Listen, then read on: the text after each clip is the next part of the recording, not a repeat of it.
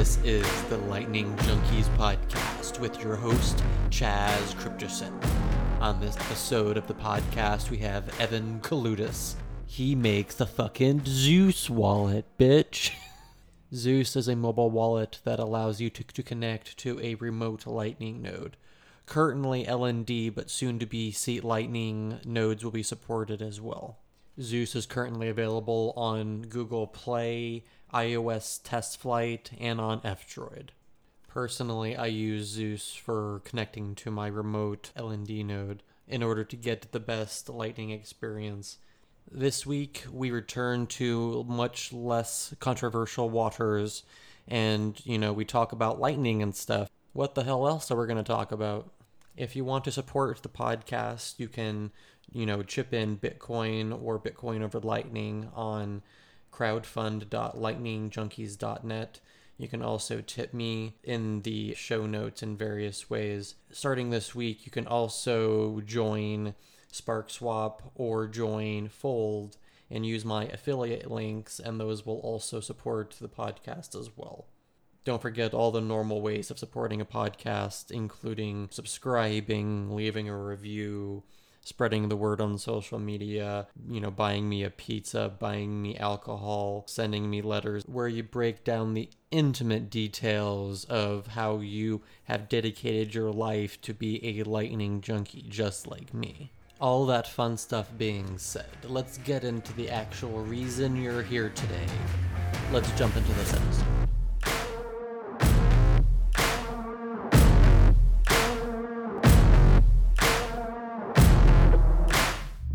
I would like to go ahead and welcome Evan to the Lightning Junkies podcast. How are you doing today? Hey, doing well, Chaz.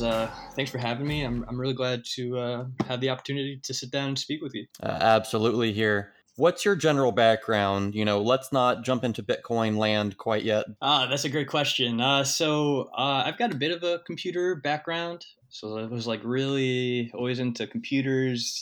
When I was young, my dad always, had a couple of computers around, playing old MS-DOS games, and eventually going online with AOL and downloading James Bond trailers that would, take a day or two to download very low fidelity clips.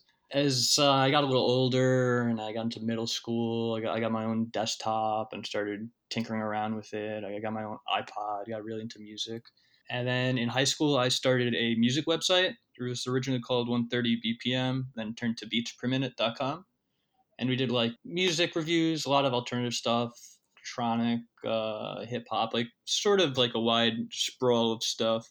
Yeah, that was just on WordPress. And from there, I sort of got into web sort of stuff because WordPress is based on PHP. I got sort of into the CSS styling stuff.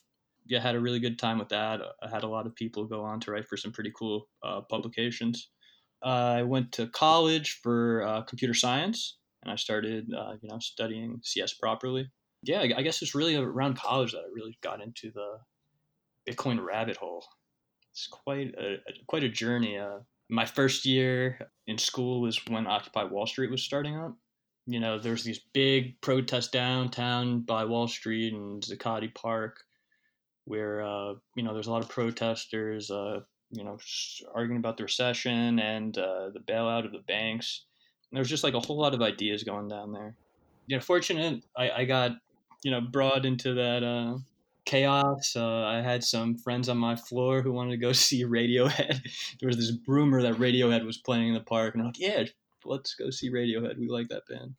And that just ended up being a silly rumor. But thank God someone made it, because I went down there and I got exposed to all these just wide-ranging opinions from left to right, center to the horseshoe, and amongst some of those ideas was Bitcoin. That's probably the first time I really heard about it. Do you think that was the perfect environment to hear about Bitcoin? Oh yeah, absolutely. With that climate, I mean, let's just think about the Genesis block.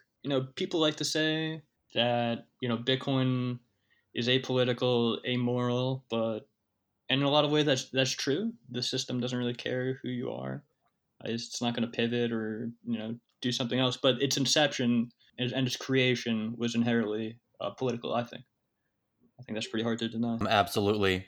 So you discovered Bitcoin at, Occupy Wall Street. How did things go from there? Oh man, like even at Occupy, I always thought it was like a interesting idea, but I didn't really go down the rabbit hole until some years later.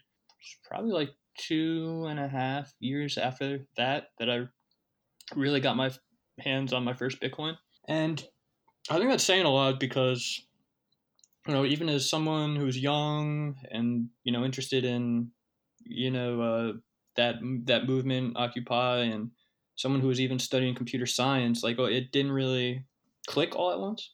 The concept of like sound money and whatnot wasn't really foreign to me either, because I had some family friends who were really into Austrian economics and Mises, a lot of libertarian ideals. So that wasn't really foreign to me.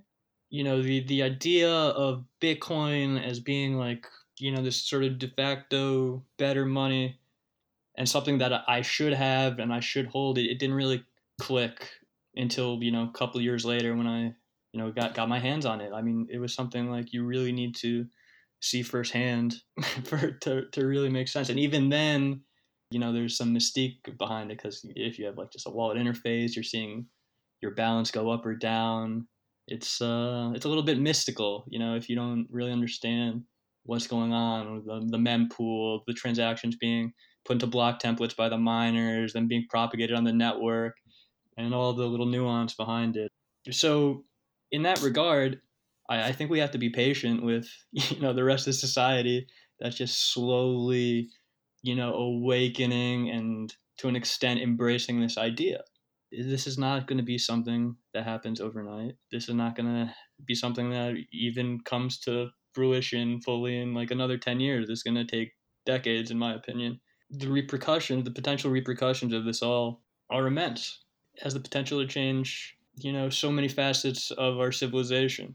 For that reason, it's probably the most important project that our generation is working on. I think I would agree with that very much.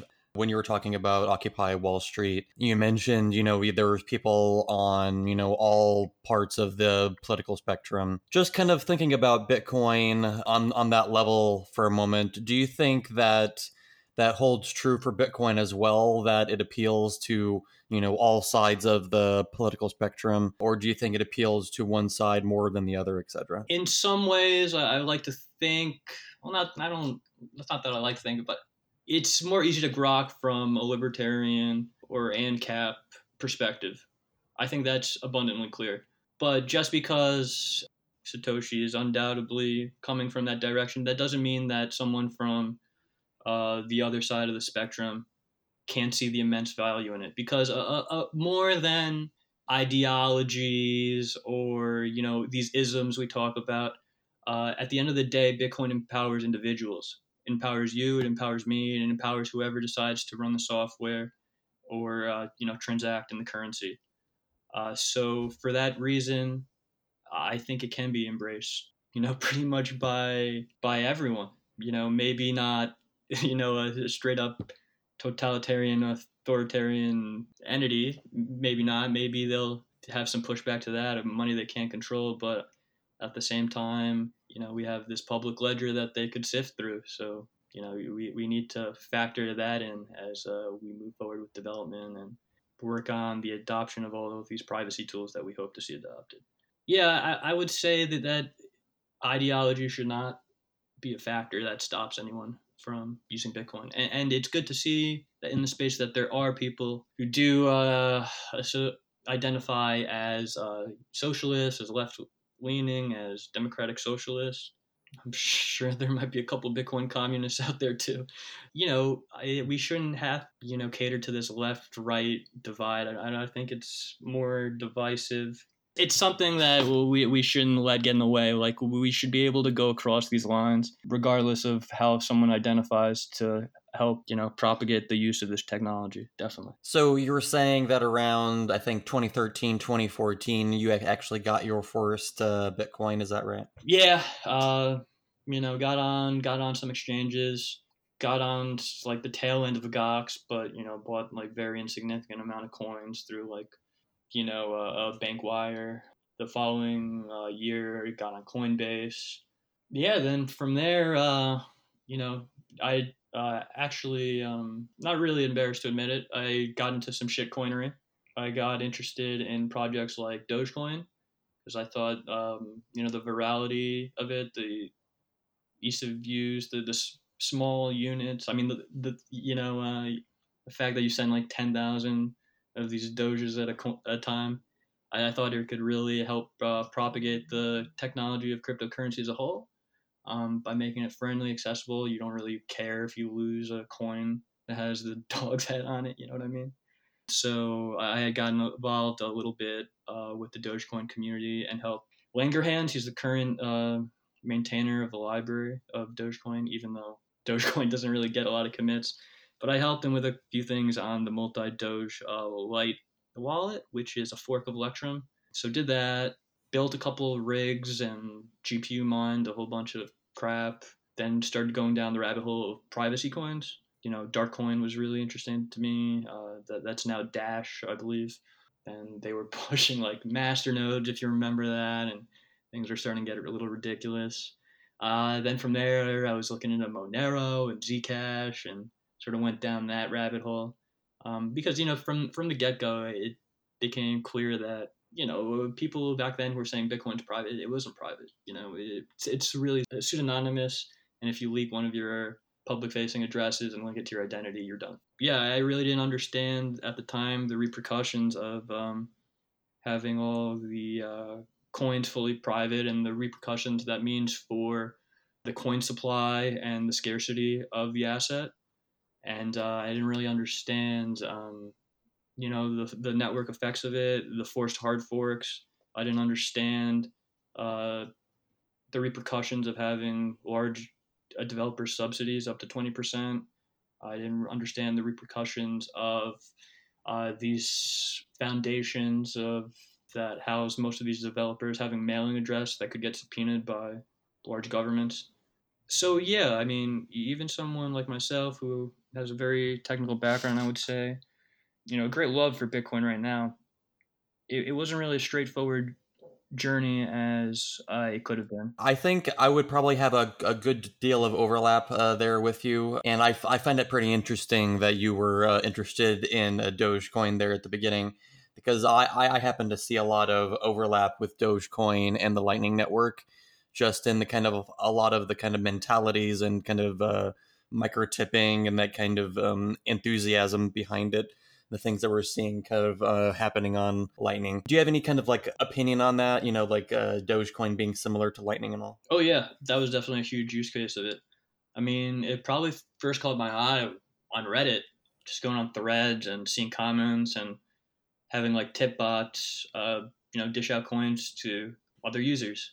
And while it's definitely inferior to something with like Lightning, especially if you're using your own node, and when you're using like these tip bots on Reddit, it's like a fully custodial solution. It could be censored. You could lose your coins. It was still like an incredible concept to me that like, we now have this money that you can send these like arbitrarily small amounts of, and you don't have to worry about the credit card processing fee or hitting some sort of minimum. Like I could send someone 3 cents with, a string of text from my keyboard, and I pop it into Reddit and a bot scans it and makes sure the right person gets it. That was definitely a huge part of the appeal for me. A big part of that is like unit bias and how many Doge there are. I mean, I think it's actually uncapped. Yeah, that was definitely a precursor to it in a lot of ways, and I'll always be grateful for that experience. Perhaps I wish I would focus a little more on Bitcoin out the gate, but at the end of the day, I got to where I want to be. At what point did you actually start doing development work with Bitcoin and Lightning? Was it late 2017 or early 2018, I believe? Maybe a little later. Okay. Yeah, I first started contributing to Zap. I put in a couple commits there. And I just love what they were doing. I still do. Zap's a great product. And I put in some commits to help with some of the error codes. Like I had set up my own node and I was trying to put in transit actions and they were failing on me. And Zap is telling me stuff like error code 3. I'm like, Okay, thanks. Can someone explain this to me? So I put together a utility that took the error codes and created a human readable explanation so that users could sort of figure out what the crux of their problem was. So yeah, I started with that. I actually reached out to Jack originally when I was thinking about getting together some sort of mobile app because with Lightning, I had my Node at home, I was connecting on my desktop, and that was all cool. With Lightning bringing together like this almost instant settlement layer, it sort of made sense to have it on the go. It's like this is made to pay at retailers or with your friends or get stuff done. So I was pretty set on having a mobile wallet, but at the time the options were pretty sparse. There was maybe one or two, but I wasn't too crazy about them. So I floated the idea past Jack of perhaps making a Zap Mobile with React Native, but I believe there was already an iOS version in the works that Otto was working on, and Jack was pretty gung ho about writing the apps natively. Just do a standalone Java or Scala Android app, and then do like the Swift iOS app. So I just decided to just work on it on my own. I was very much familiar with React from work. I had been using it to build our interface at the cybersecurity company I work at. And I had just heard about React Native like about a year before that. And I had just been itching to do a project with it. It just sounded so cool. The idea to be able to write my React code and have it run on iOS and Android with one code base. I figured, why not try to make this Lightning wallet that I want to have in my pocket.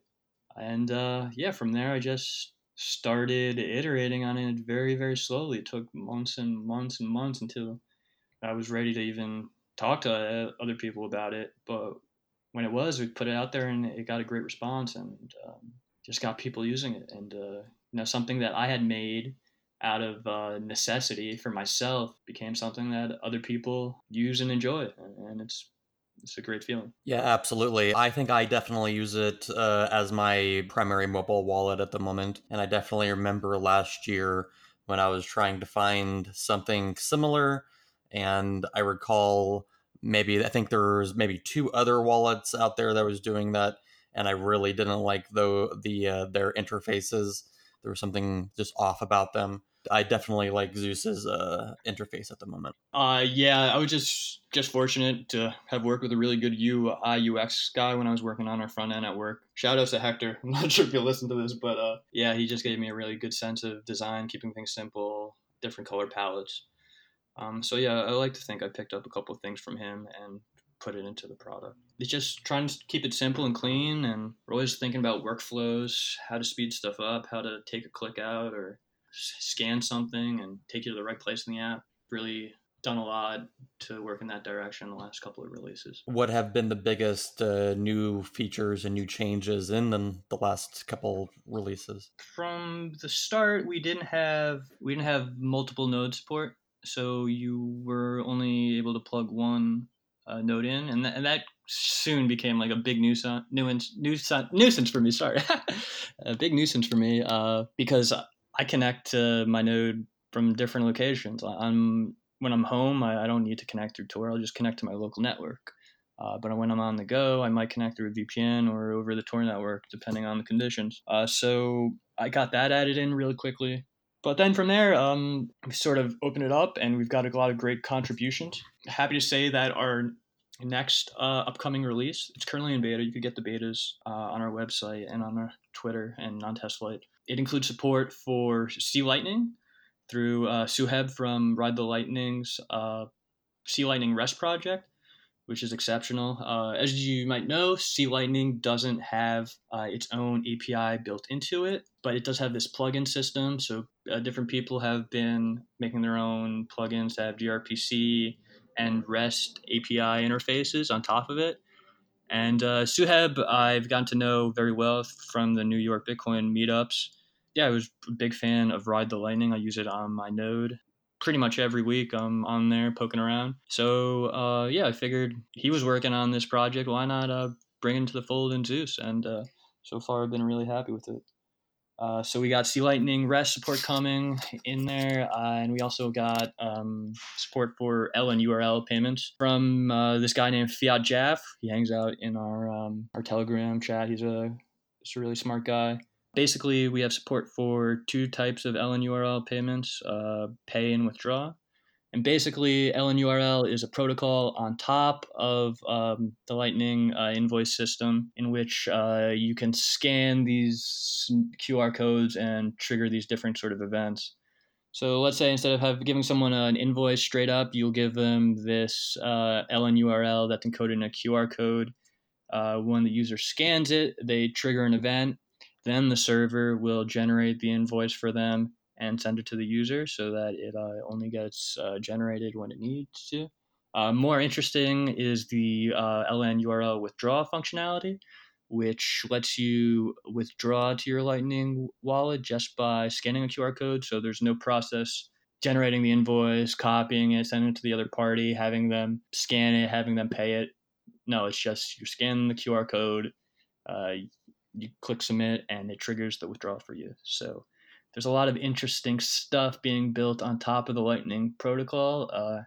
I wouldn't really call it L3 like people think it is, but the ability to build on top of it and build new applications and use cases like that, it's fascinating and it's amazing to see. And I'm very excited to have that support built into the next release of Zeus. Maybe we'll call it L 2.5. Yeah, I like that actually. I think that's a pretty good way to market it. So yeah, I'm really excited about the possibilities that are going on there, and I'm really excited about the stuff that's happening on the actual protocol level. I think some of the Lightning devs are, taking note of what people are doing on top of Lightning, like with LNURL, and are taking notes, figuring out how to exchange messages. I'm really, really excited for the prospect of doing encrypted messaging on Lightning and not having to trust a third party.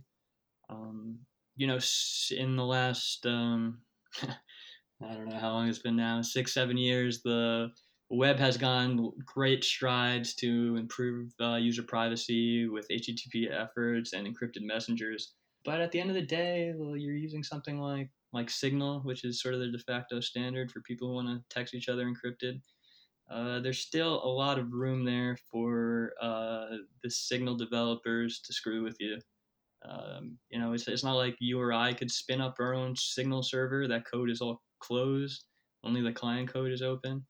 So it would be amazing if we had some sort of system in which you and I can send payments to each other and we're handling all the encryption on our nodes and there's no third party in the middle that could potentially work their way into our exchange. So yes, something like what's SAT that Juice from Lightning Labs is working on has immense potential and is something that potentially we could see built into Zeus. I would love that, but we're a little bit out. Yeah, absolutely. I'll definitely follow up on that thought train there. I just had a different question for you on a kind of more basic level, if you don't mind. Yeah. You're saying how you kind of implemented support for C Lightning into, or you're going to one of the future releases, the currently in beta. Would you say from a kind of more personal basis that you like, either C Lightning or LND more? Generally speaking, I'm much more familiar with LND. I'm a bit of a Golang developer. If I were to hop in any of the projects, I would probably hop into LND. But I've heard from people who run more heavy instances than mine, who've done a little heavier development, that C Lightning is a little more performant. Part of that is being written in C versus Go. Go is great, but if you're writing C efficiently, you're not going to really be able to beat that performance. But at the end of the day, they're both great implementations. And it's just great to have this sort of pluralism of implementations. We just need to be open to it. Obviously, Zeus isn't going to implement, everyone that comes down the line. I'm sure we're going to have tens, if not hundreds, of these implementations when all is said and done. But it's good to see, these different nodes and these different implementations to, sort of keep each other in check, to sort of mitigate the risks of security bugs when they happen on the network, just for the devs to have some competition and kick each other in the ass to give us the consumers a better product. It's great. So, shouts to everyone working on C Lightning and everyone working on LND. I think they're both fantastic. And everyone working on all the other implementations as well. Yeah, of course. Everything from Nayuta to the Electrum guys are working on stuff. Yeah, let's keep it up. Yeah, it's some people say that too many options, spreading ourselves too thin. It's an inevitability. We can't fight it back. People can wake up tomorrow and start as many new implementations as they want. So let's pick through them. Let's use them. Let's contribute to them, and let's keep building the ecosystem, because I feel that we need a balance of these different clients and implementations for us to be in a good and healthy state. So while we're talking about the Lightning ecosystem here, do you want to maybe share your opinion on what your favorite Lightning app is? Lightning apps right now? There's always like a lot of fun ones. Like the first ones that really like stuck out to me was the ones where you pay to draw on them or submit an image, and you have like pretty much these digital graffiti boards. Someone made like a new one that uses a C Lightning TLVs the other day that I was checking out. That looked awesome. So something like that was really cool, just to see like how instant you can make these marks and how small these amounts of payments are. I think that's incredible. But really, right now, I'm really intrigued about these on-chain. I mean, not on-chain. These Lightning non-custodial exchanges that are going to come into the mix. Something that's going to let me do my bank transfer or my Zelle transfer and get sats right in a Lightning channel to my node. I think there's going to be a lot of challenges there for the operators of those exchanges, but I think at the end of the day, the experiences that we're going to have are going to be incredibly smooth and very, very different from what we're seeing nowadays. Experiences that are not going to be holding funds for the users completely non-custodially, and that's going to change a lot of security and threat models in the space too. So I'm really excited about that. So as an example, are you talking about something like SparkSwap or Escher maybe? Yeah, those are the two I have in mind right now. And I know Jack from Zap is working on Olympus. That's going to be fun, especially with these like channels, these what is it, turbo channels, I believe, that just get open. And so yeah, I'm really excited for that. It's going to be really cool, and we're going to see these brand new models. I think we're going to see a lot of stuff leaning in that direction. But there's a lot of custodial risk there. A lot of people are going to be storing lots of money on these channels to make sure they're liquid enough to facilitate these transactions. So I think there's going to be like a new wave of focus on security. We're going to be laughing about the way things are set up now with our hot wallets and our keys just on one device. I think we're going to see new security schemes. I think we're going to see exchanges using hardware security modules that are just dedicated to doing the key signing, because these hot wallets for these exchanges, they're going to be really, really hot targets. Do you think we're going to end up seeing a major Lightning hack sometime soon? I wouldn't say super soon, but it's going to happen, and it's going to probably happen sooner than you think. So yeah, it's just going to be how people adjust to it. Are people going to freak out and be like, oh man, wow, Lightning's a failure because this happened? Well, that would be really foolish, and we'd be passing up a great business opportunity if you just dismiss it like that. So it's going to be interesting to see how first the incumbent players right now, how they set themselves up to protect themselves from these sort of things from happening. It's also going to be interesting to see people's reactions when it actually does happen for the first time and people get the kick in the ass to really make some changes about it. Someone with a security background, it's just something I'm just looking out for. I'm sort of anxious about. I'm not eager, but I'm anticipating. A pretty common thing that, people that are against Lightning or want to be very skeptical of Lightning would, point out the thing that we're talking about, the fact that you're Lightning node is always online. Do you think that particular trade-off is, really the end of the world, or is there really strong ways to mitigate it kind of at the end of the day? No, there's going to be uh, a good handful of ways to mitigate it. I think we're going to see dedicated signing devices, hardware security modules. It's going to be a little tricky. Yeah, there will be workarounds, and I don't think it's the end of the world. I mean, hell, Chaz, I feel like even if Lightning goes butt up tomorrow, Bitcoin still has an incredible chance for success. Absolutely. Let's keep going with that thought. Let's say Lightning dies tomorrow. What do you think everyone that's working on Lightning and similar things are going to jump to? Yeah, I think people would take what they learned on the L2 failure, hopefully take some time to assess, take some deep breaths, step back, try to, see the bigger picture. But yeah, I think we'd either see, Lightning 2.0 or like a spiritual successor to it that addressed its shortcomings in some way or another.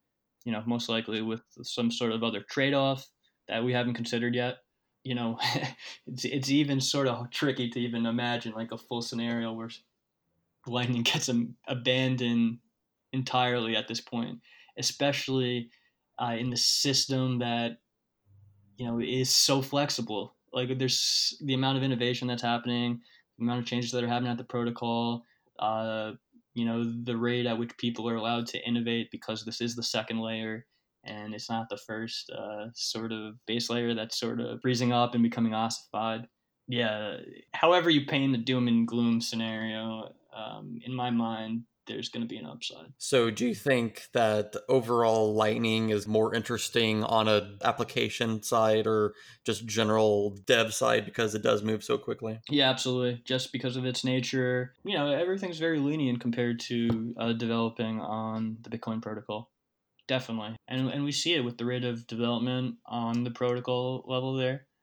And we're also seeing it with the applications on top of it, that we can develop, that we have developed and are out now. Definitely. All right, so let's go ahead and get back to what you were saying before about Lightning with doing the messaging. I'm aware, I think, at least of two different projects of different ways of doing messaging on Lightning. I think I'm thinking of one that's counting as like a layer 3, the Sphinx, or am I completely off base on that? To be honest, I have not checked out Sphinx. I am predominantly an Android user, and I believe Sphinx is iOS only. But I've heard great things about it, and I really do like that idea of having this payments being sent in chat. Obviously, it's something we're seeing incumbent tech and financial institutions doing, like sending money through Facebook Messenger or WhatsApp or whatever. I think that seems like a very common sense application where you and I are having a chat. You say, "Oh, you owe me Evan, $20 did I lose you from here? beers last night," or whatever it may be, and we settle it right there in our chat. I think that's going to be an awesome workflow and is going to become an inevitability. And we're seeing stuff like Sphinx and potentially WhatsApp pave the way for that. So it's very exciting. I actually think there's another Lightning app that sort of, well, I'm not sure if it actually even has the chat portion of it, but the way that it shows your payments with other recipients is sort of in like that text messenger format where you click the recipient, it's ordered by who messaged you, who sent you money last, and then you could see the history like going back through like a chat log. So I think it's something that we're used to as users of the internet and phones. We're definitely going to see Lightning platforms in that format for sure. Overall, do you think that the Lightning Network is going to end up being part of the Cypherpunk privacy toolbox kind of overall here? Yeah, I mean, today for people who want, privacy using Bitcoin, I think it's a huge piece of the puzzle. I mean, especially if you're someone who's planning to be spending it on a day-to-day basis. Maybe if you're just a hodler, right, and you just want to stash coins away and not have Coinbase or whoever know where you're storing them. Maybe you could get by with just CoinJoin, maybe a couple other cool tricks. But for spending on a day-to-day basis, the gains that we get through Lightning are immense compared to spending on Base One. Like, you don't have to worry about divvying up your money and not having it linked to each other or exposing how much you have. With Lightning, that's not really a problem, at least not to the same extent. Someone trying to transact privately today, especially with the ability to have a LN node entirely over the Tor network, I think you get amazing privacy gains. So, do you think that if privacy never really came to the base layer of Bitcoin and we had to kind of rely on the upper layers to do our privacy for us, would we be in a good position, or would that be in a kind of precarious situation there with the base layer not really being that private? Well, here's the thing. I'm operating on the assumption that we're never going to get the same, full privacy on the base layer. It's just never going to happen. There's going to be too many consensus issues. People are going to be worried about inflation bugs. If everything is fully shielded, you just pave the way for people to print coins. And, printing bugs happen all the time. Maybe not so much on Bitcoin, but you see them on altcoins happen all the time. Everything from, Zcash to Zcoin. They've had issues because of their different setups and how they approach hiding these amounts. I'm just hoping at this point for us to get Schnorr and Taproot so that when I open and close a Lightning channel, that doesn't stick out like a sore thumb on the chain.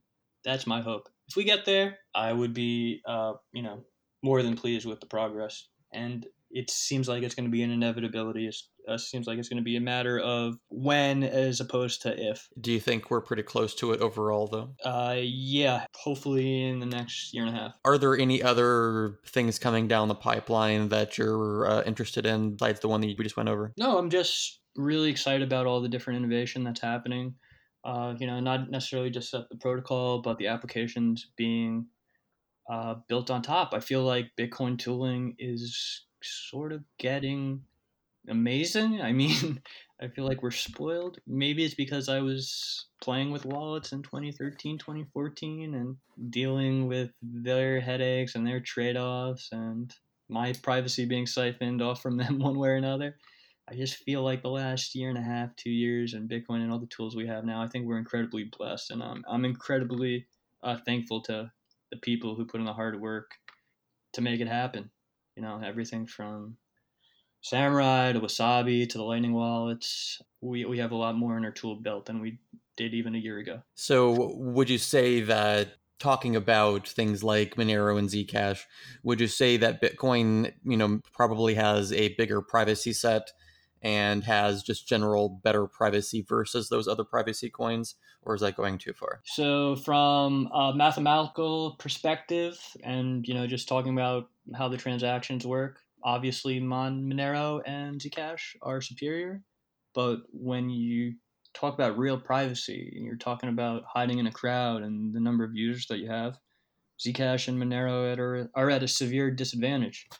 I think it's going to come down to how much volume we see with these coin join tools. Wasabi's done a really good job as making this, standalone app that connects to Tor, preserves your privacy, but, you're stuck at your desktop and, you have limitations with the pool sizes and whatnot. So I'm really excited about the Samurai guys getting the Whirlpool mobile mixing built into their wallet and getting that out the door. I think the ability to just, mix coins as many times as you want from your mobile phone could do, just wonders really for the amount of liquidity that we're going to get in, privacy tools like that. There's two groups of people that we want to onboard onto the Lightning Network, I think. And I think that's devs that are, working on both, the Lightning protocol itself and working on Lightning apps. And then we also want to bring on users, obviously, into using, Bitcoin and the Lightning Network. Starting with devs first, I think. Last week, I actually had an episode where I had someone kind of talking about Ethereum Layer 2 things. And part of the reason why I did that, I was trying to appeal to some amount of Ethereum people to kind of get some interest in the Lightning Network. Because I definitely feel like Lightning is a lot more interesting than Ethereum. I'm biased, obviously, but I definitely think that's true. Do you think it's a good idea overall to highlight to the general crypto community and obviously the world outside of that to show how interesting Lightning is to develop on, and the cool things that we're doing, etc. Yeah, absolutely. 100%, I think is a worthy effort. I would say it has to be somewhat of a measured approach because, you need to know your audience exactly and how receptive a certain group will be. So you got to sort of pick and choose your battles there. But I think overall it's a very good idea. I think we've already got a couple of really great devs from the Ethereum community. One who comes to mind is Will O'Byrne, who is the author of Lightning Jewel, which is the browser extension that lets you connect to your Lightning node and make payments in Firefox or Chrome. Yeah, Will was an incredible addition to our community, and when I first came out with Zeus, he gave me a lot of great feedback and hooked me up with a lot of really great resources. So shouts out to him. At the end of the day, people who are in cryptocurrency right now but are not in Bitcoin for the most part, the people who are really caring about it, that are hacking and tinkering on it, like most of those people are going to come over to Bitcoin. It's just going to be an inevitability when they come around to realizing what the shortcomings of the products they're working on are.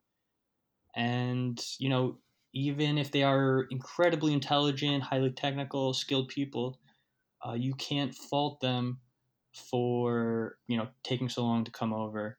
For all the reasons I've listed in this episode. There's just so much nuance and so many facets in this system, like the incentive system, the game theory, all these things, they all add up. So to expect any one individual to just get it right out the gate is unreasonable. So we should be patient. We should be kind. I'm not saying we should, just listen and accept bullshit when it gets thrown our way. But when we want to highlight or illustrate, why something is bullshit, we should do so in a tempered way. We don't want to come off as, being too abrasive or cruel, because that's going to push people away. And I understand that we need to be toxic to a certain extent. And, I appreciate, people caring so much about Bitcoin and caring the direction it goes down. But at the end of the day, Bitcoin is going to be Bitcoin. It's going to, keep cranking out its block rewards every 10 minutes. It's going to keep having that reward, that block subsidy every 4 years. And it's going to continue to be, what's going to be the scarcest asset that mankind has ever seen. So let's not worry too much. Let's, be very measured in our approaches. Let's decide to pick our battles. At the end of the day, let's not get too triggered by all of these guys. I know we don't want newcomers to get scammed. At the end of the day, we're going to get there. And all we have to do is be willing to embrace people with open arms. Absolutely. And now, we kind of touched on devs, and now I wanted to kind of touch on users here. One question that I tend to ask quite a bit on the podcast is, in the future, do you think it's a good thing to onboard people directly onto Lightning and kind of skip over onboarding them onto Bitcoin directly? Yeah, I think there's going to be scenarios in the future where most people aren't going to interact with the base chain. And I think that's perfectly fine. I don't think that's the scenario today. I think maybe you can bring someone on to Lightning through a custodial solution like an LN hub through Blue Wallet or whatever, and they don't have to really worry about on-chain balances. But it's still not really the reality today. I think we're going to get there. I think it's probably a couple of years out. But yeah, there's definitely going to be people that don't interact with the base chain at all. It's going to be pretty normal, I think. I guess what I was kind of thinking is, even in my own personal usage, I practically don't use on-chain payments. I mean, I do literally from time to time, but generally speaking, I don't. Like, I do use SparkSwap pretty often to just, buy, a little bit here, a little bit there. And then if I ever do need to take it out, I might do a submarine swap or some other kind of transaction to empty out my channel. Do you think this is going to become much more normal behavior over time, given the fact that more of these products are going to become more common, like, we were saying earlier in the podcast? Absolutely. I think it's irrefutable. I think right now it might not make the most sense depending on your use case. I mean, a lot of people right now, it's not really advantageous for them to be spending their Bitcoins regularly. A lot of that is due to tax purposes and whatnot. So a lot of people just want to stash it away. And, if you're thinking long term, you definitely don't want it on a Raspberry Pi in your house. The vast amounts of money, you definitely want it in some secure, offline, perhaps multi-sig setup, multiple devices or multiple hardware wallets, different manufacturers. But as Lightning matures, as we get through these security hurdles, as these setups mature and evolve, I think this is all an inevitability. I think 99% of people are not going to do on-chain transactions at all, and those that do are mostly going to be balancing their channels. There'll be like, okay, it's the end of the month or the end of the quarter, or it's a lull in transaction and relatively the fees are low. Let me move my funds around so that I'm good to make my payments for the next month, 3 months, 6 months, etc. Yeah, so it's going to be very interesting to see how users move to these Lightning focused tools that let them achieve what they need to achieve for their use case of Bitcoin. All right, perfect. Was there anything else you wanted to let the listeners know before we take off here? Yeah, you could check out Zeus at zeusln.app. That's our website. We're ZeusLN on Twitter, ZeusLN on Telegram. Currently, we are on version 0.2.0 beta 3. We're probably going to do one more, probably like a release client in a couple of days, and hopefully put out a proper version of 0.2.0 next weekend. So keep your eyes peeled for that. We're really excited to have a sturdy release with C Lightning support and LN URL stuff. And just want to say thanks for having me on. Lightning Junkies is a great show. You've had some great content. You've managed to get some great guests on, and I think you're a really good interviewer. So thanks for having me on. Well, I really appreciate you being on the podcast, Evan. Well, thank you, and we'll catch you later, man. Cool. Sounds good. Later. Boom. That was another episode of the Lightning Junkies podcast. What did you think about that particular episode of the podcast? I don't even know what that's supposed to be. Is that supposed to be like Beetlejuice or something? Like, we here at the Lightning Junkies podcast do wish you learned something this week. Please give us feedback to let us know if you did learn anything, or if you'd like to see any other particular topics discussed on this particular podcast in the future, particularly. Thank you. And now, over to Chaz to send us out. I will see you on the Lightning Network.